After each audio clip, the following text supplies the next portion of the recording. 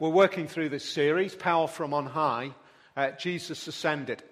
We're going to be working for the next few weeks. What we're doing is looking at it from various perspectives. Past 2 weeks, what we've looked at is the idea that Jesus Ascended is the priest in the place that we need a priest.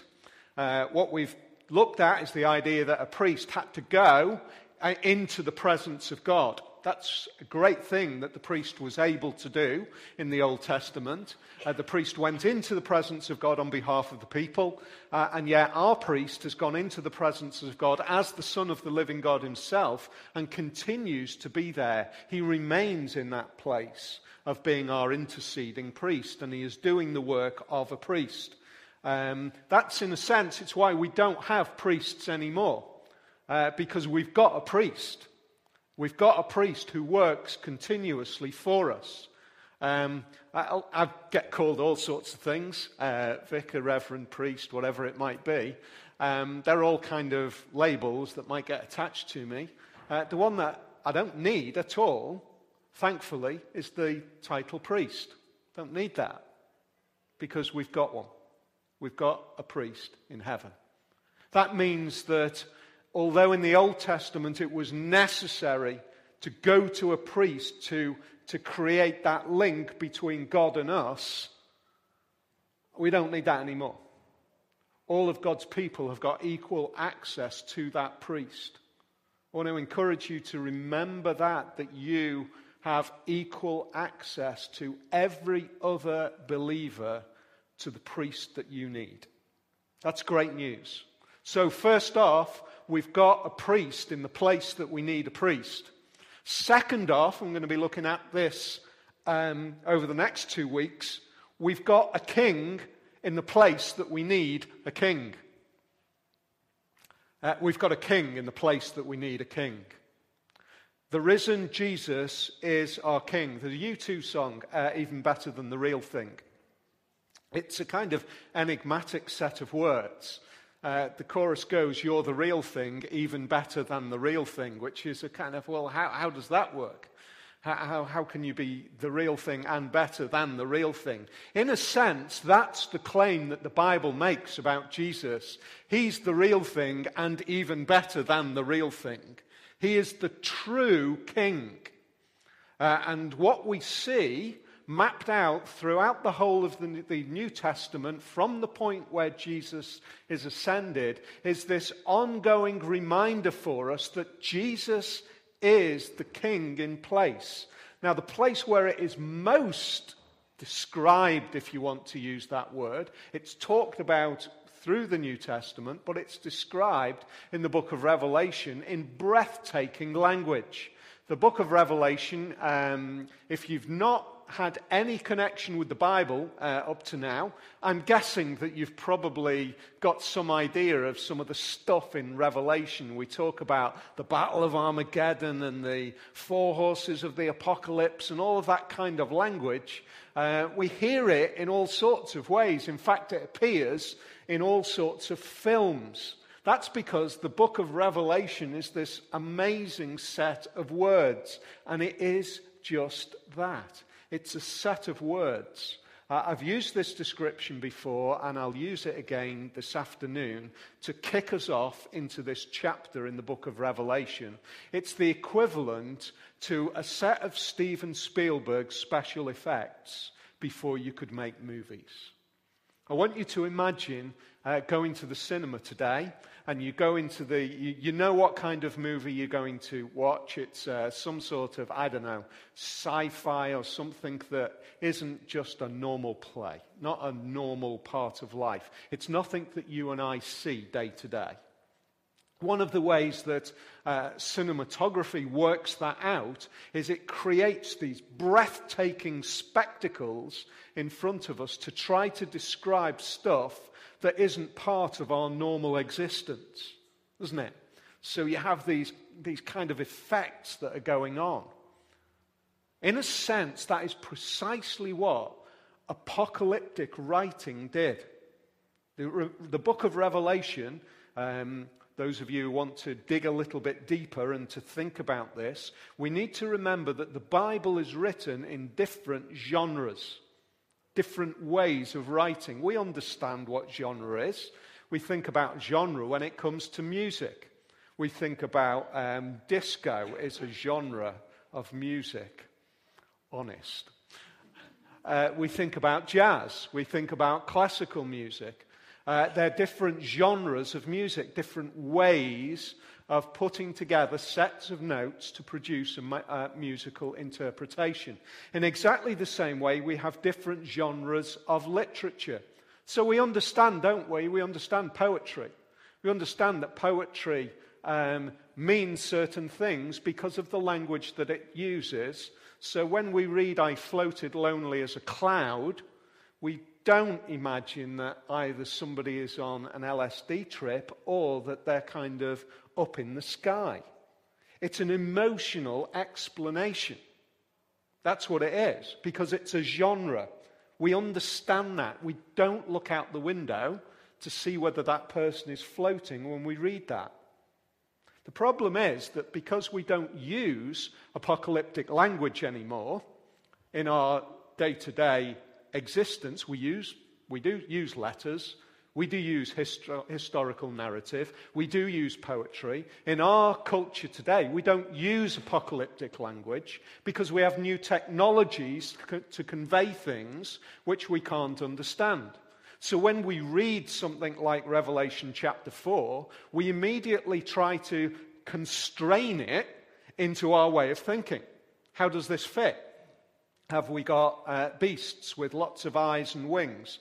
No. We've got massive language, big picture language to try to describe the undescribable, because we haven't got the tools to do it. I hope that's helpful. It's just a way of kicking off our journey through this chapter. So here we've got this idea of the ascended Jesus. We see it at the beginning of Acts, where we see the human perspective of what is going on. Just for a moment, imagine what it was like. You and I are on the top of that mountain, and we're with a whole band of other people who witnessed this incredible event where Jesus, who we have known, who we have seen him ministering for the past 3 years. In fact, some of us in that gathering have actually seen him growing up as well. Need to remember that. We've seen him growing up. And many have seen him ministering for 3 years as he's traveled around from town to town, done amazing things. We've seen him nailed to a cross. We've seen him buried. And now we see him alive. And then on this mountain, we see him somehow raise above us and then disappear out of sight. That's the ascension. But it's something very important that we need to think about. We are viewing that from our perspective, aren't we? We are viewing that from our feet on the ground here. We're seeing something happen. There is another view. There is another perspective. And the perspective is this: the view from heaven. I want you to imagine, if you can, what that might include. What might that be? Because we see a human being rising in some sense, we don't really understand how in full detail, and disappearing out of sight. The heavenly perspective is the king's coronation. The heavenly perspective is the king stepping into his royal position. It's the change that takes place. Paul wrote to the church in Philippi, book of Philippians chapter 2, and he wrote in, if you like, he captured the life of Jesus in a few verses, a few short sentences.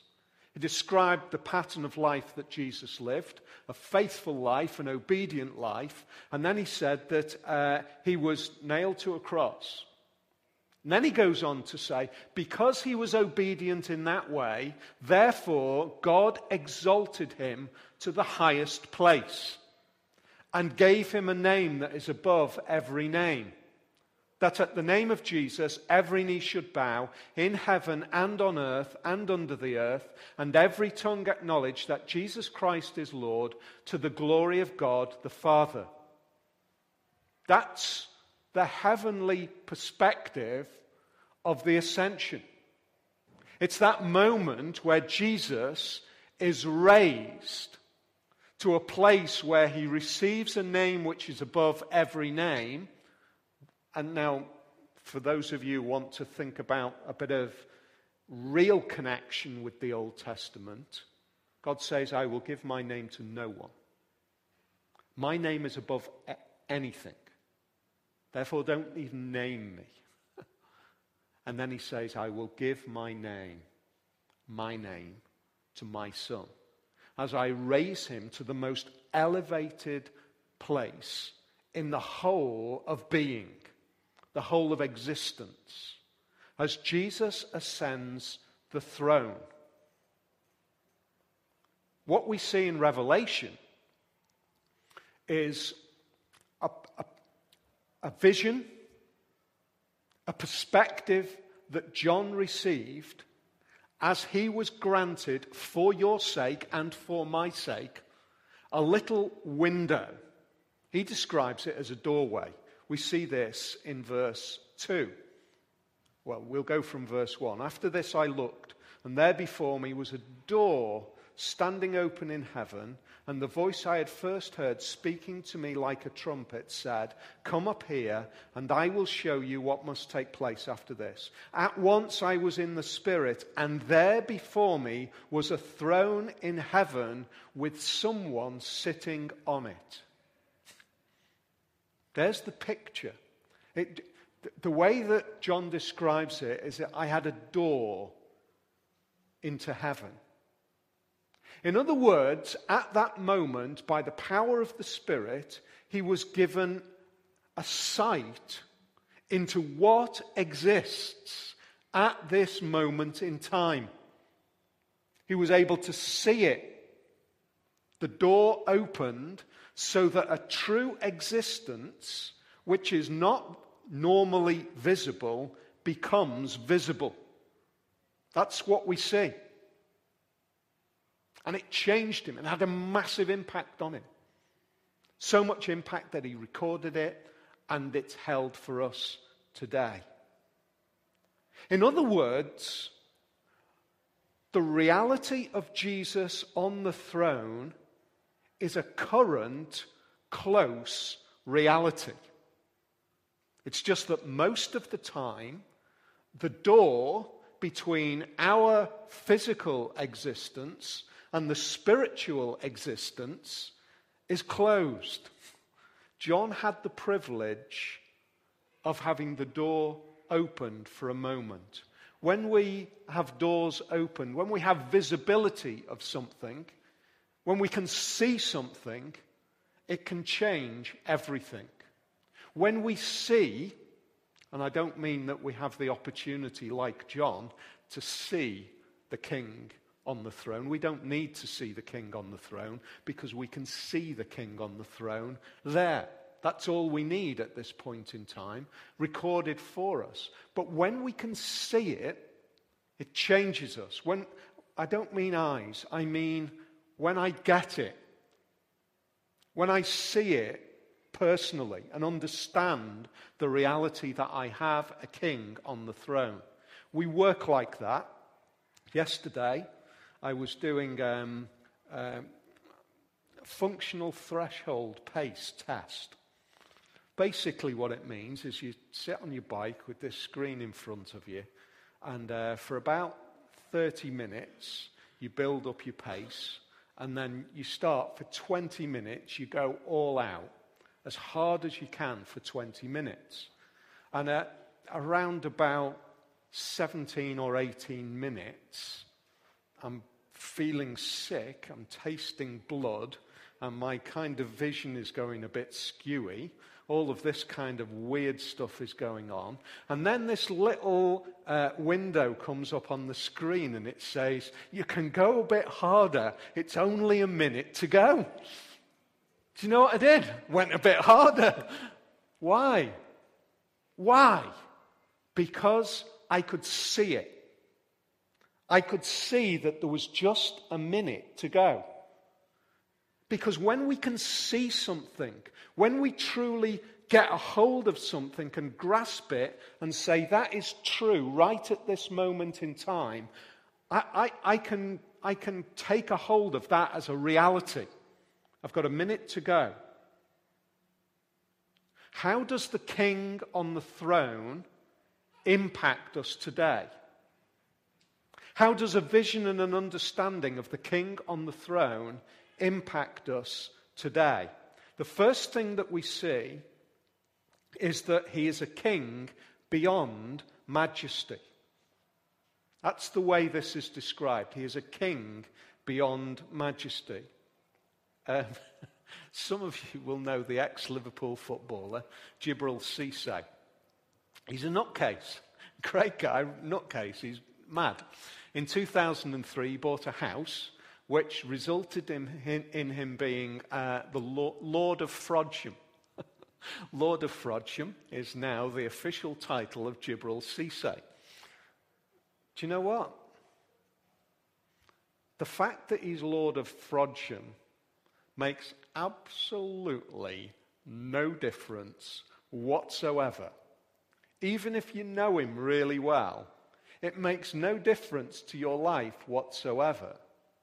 Because being the Lord of Frodsham is insignificant. It's irrelevant, relatively speaking. You know, you might know somebody else who's bought a square foot of Scotland and can call themselves some highfalutin title. You might own a star. It means nothing. But Jesus is the Lord of everything. He is beyond majesty. And what John is writing in this way is, as he's having it revealed to him, he's trying to encourage you and me to see this.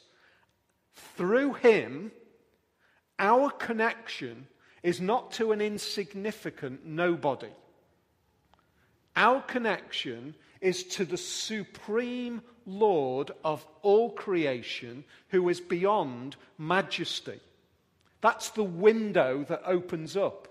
So that when you and I are on our day-to-day business, when we are going through the issues and trials of life, when we are facing this difficulty and that difficulty, we need to be reminded what is the living reality which is currently shielded from us. The living reality is that we are connected to the Lord beyond all majesty. It's written in a way which is particularly described that is relevant to the day. So we're talking about the ancient world. How did we understand supremacy in the ancient world? We understood supremacy in, broad brush terms by who had the biggest throne. In simple terms, who had the biggest throne? I don't think we probably describe majesty in quite the same way these days, but it's a fitting description for the day. I don't know how we describe majesty these days.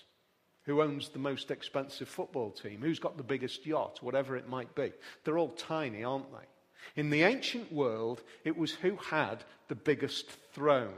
In other words, the supreme ruler, as you engaged with that supreme ruler and came into the presence of that supreme ruler's prominence became breathtaking before you. We saw that as we looked at the story of Esther over the past few months. One of the things that the king was insistent upon was that you could not just come into his presence. His throne, reputedly, was magnificent. It was gold encrusted and it was incredible, and it was raised up so that when you came into his presence, you are reminded of his grandeur. Look at the way this is described.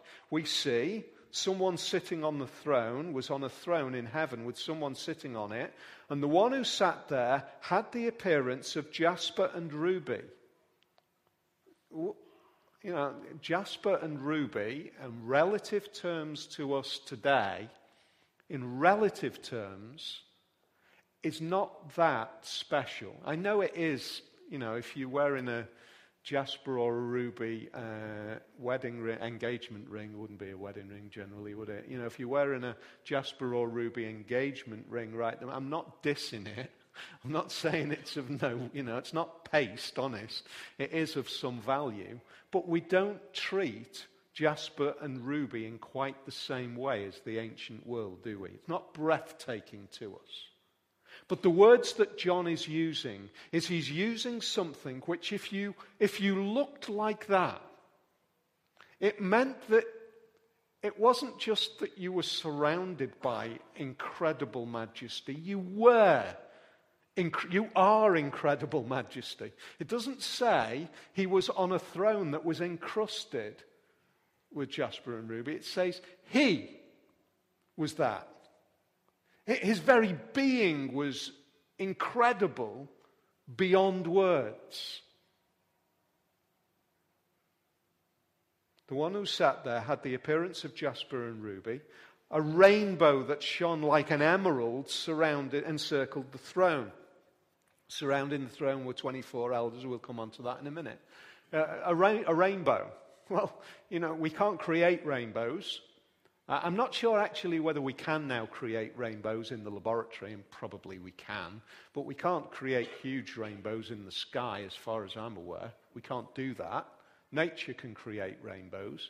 And yet this throne has a permanent rainbow. Richard of York gave battle in vain. Do you remember that? There's the colours of the rainbow. Yet this rainbow looks like emerald. It's just a confused picture, isn't it? It doesn't make sense. How can you have a rainbow that looks like emerald? Because our language is struggling to convey the breathtaking majesty of the one who is on the throne. Now remember what we've said all along about the risen and ascended Jesus. In human form, he spent time with his disciples and he ate with them. He talked to them. He invited Thomas to come and to touch the wounds in his hands and in his side. A real man looks like this. Ascended to the most glorious, majestic, incredible role that the whole of being can imagine. And that is the one that we are in relationship with. So,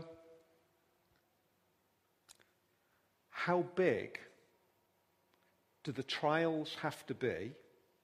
How big do the challenges of life have to be that are bigger than that? Can you think of anything? I can think of lots and lots of things that feel like that when I'm going through them. I really can. The reality of our human existence makes me feel like in experiential terms, in emotional terms, 18 minutes into the threshold pace test. But the reality is that there is a true friend. My Saviour is on that throne, and it's not far away. The ascended Jesus is not some distant part of the outer galaxy. He is in a real sense right here. And yet that vision, that visibility, that opportunity to see it is just curtained from me at this moment in time. But my friend is on that throne.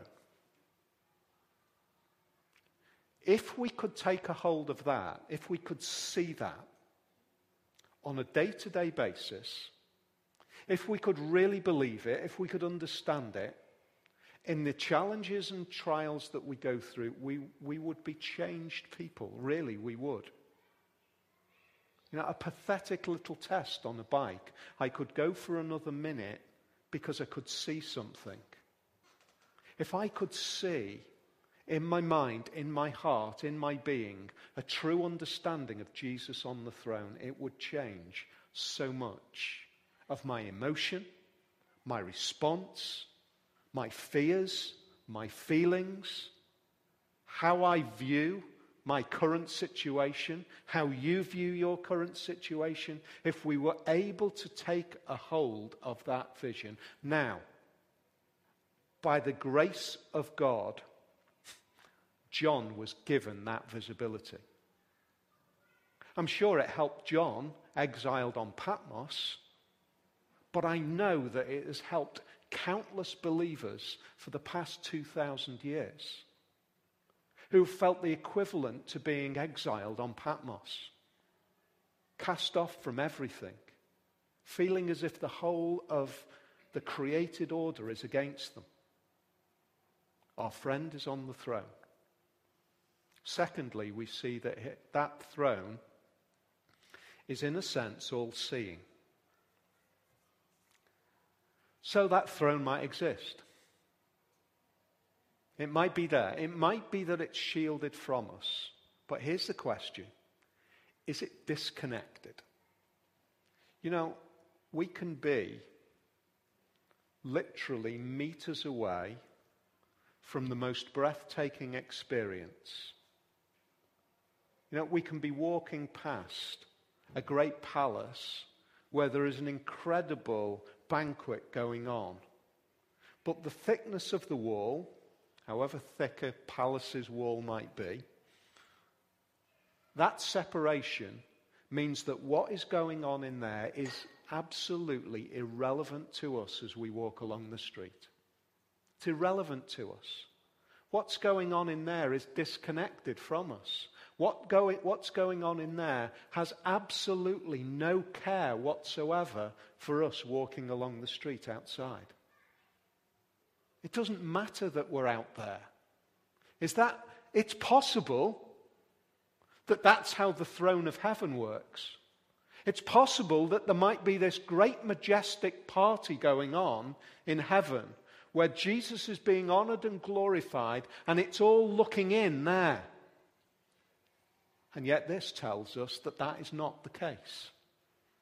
Because it goes on to say, look at verse 6, in front of the throne there was what looked like a sea of glass, clear as crystal. In other words, there is some sort of separation. In the center around the throne were 4 living creatures, and they were covered with eyes in front and in back. The first living creature was like a lion, the second was like an ox, the third had the face like a man, and the fourth like a flying eagle. There's all sorts of strange perspectives going on. What is that? What language is that using? It's saying quite simply this, that there is a connectedness between the created order and visibility. They're covered with eyes. You know, if we read it, there were 4 living creatures and they were covered with eyes in front and in the back. Covered with eyes, and one looked like a lion. Just take that first one. Quite honestly, you can't look like a lion covered in eyes, can you? It just doesn't look like a lion if it's covered in eyes. So it's saying something different. It's saying that this concoction of the created order has visibility and resonance and connection. Outside there is a view. There is connection with that throne and what is going on. There are created order represented by these creatures. Has visibility. In a sense, what it's saying, there is sight. It's looking out. looking out towards the reality of our existence. It's not looking in, it's looking at the one on the throne for sure. But front and back means that it's looking everywhere. It's looking outwards as it's looking in. That's what the creatures are doing. As they look at the throne, they've got to be looking outwards as well, because they've got eyes on the front and the back. They don't literally have eyes on the front and the back. It's just telling us that the sight is there. It's a bit like saying that palace, it's not a brick wall. It's windows. And all of those taking part are looking out on our existence. Not kind of looking out saying, we're in here and you're out there. Saying, no, there is connection, there is desire, there is heart, there is affection for what's going on out here to what's going on out there. For those who are connected to that throne. But that visibility says two things, really. For a start, it gives us encouragement that those challenges are not ignored. Those difficulties, those hardships, those injustice, even our own failures are not outside of sight. But it also says that the injustice outside, the fact that we see things going on in this world, is not lost to the throne of Jesus. He is not a disconnected king. He's not a disconnected king. If you've got the opportunity, have another look at Revelation chapter 4, because there's a fascinating little connection that those 24 elders actually make reference to the created order and the fact that the created order worships God as they lay down their thrones. Have a look at it later on. There is a glory and a majesty, that there is a connectedness between the created order and the throne that is worshipping. It is all seeing. There is a hope and there is a warning in that. There's a hope and a warning. On the one hand, my king sees me. My king sees you. Those of you who watched the movie Avatar, there's a little phrase that's used in that, which speaks incredibly powerfully about the connectedness between those big, tall, blue people. Says, the phrase that's used is, I see you.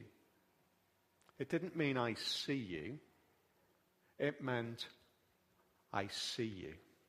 Deep down in here, in my heart, there is a connectedness in my sight of you, one to the other. My king on the throne sees me. He sees me. There is a connectedness. He has my heart. We've sung it already today. He has my heart. When my heart is straying, when your heart is straying, when you're rebelling, when I'm rebelling, when I'm feeling as if I'm failing, when I'm feeling angry, fearful, my king sees my heart. Because that throne is not disconnected from the reality of now.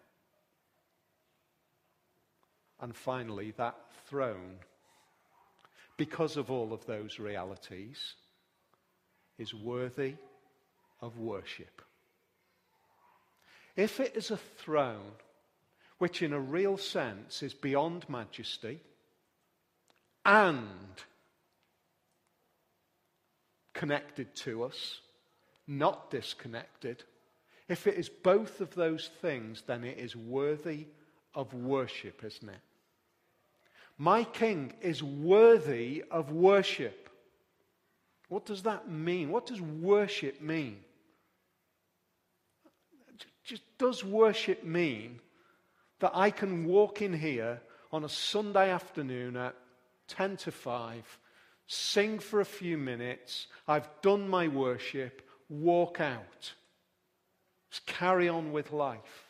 Is that worship? No, that is not worship. Worship is that real understanding that if that is the reality of the King on the throne who is connected to me, it's not a few hours on a Sunday afternoon connection. It's a connection every minute of every day, which means that my life is reorientated. It's reshaped. It's redirected towards the throne, towards the King. He's won my heart and he has won my life. And that is a privilege, not a painful demand. He has won my heart. And I tell you now, I'll say it because I know what I'm like and therefore I'm saying it for all of us. I'm going to carry on for the rest of my life continuing to find ways to, because of my human nature, rebel against that lordship. I'm going to find ways to rebel against that. And by God's grace, He's going to keep on challenging me and pointing out those areas where I need to change, where I need to reorientate my life. That is the reality of my Christian walk. That is the reality of your Christian walk. But within that, the King on the throne has got my heart. And He is reorientating me. And He is reorientating you. And He is changing you. And you are being moved to worship Him with all of your being. Why?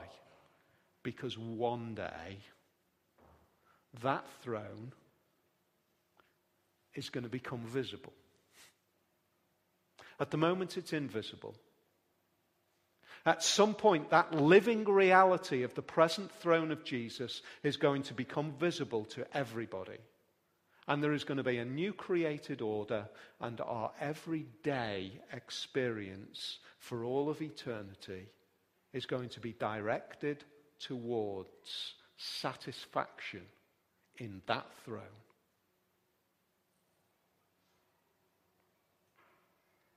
I pray that we might be able to change today because of that reality.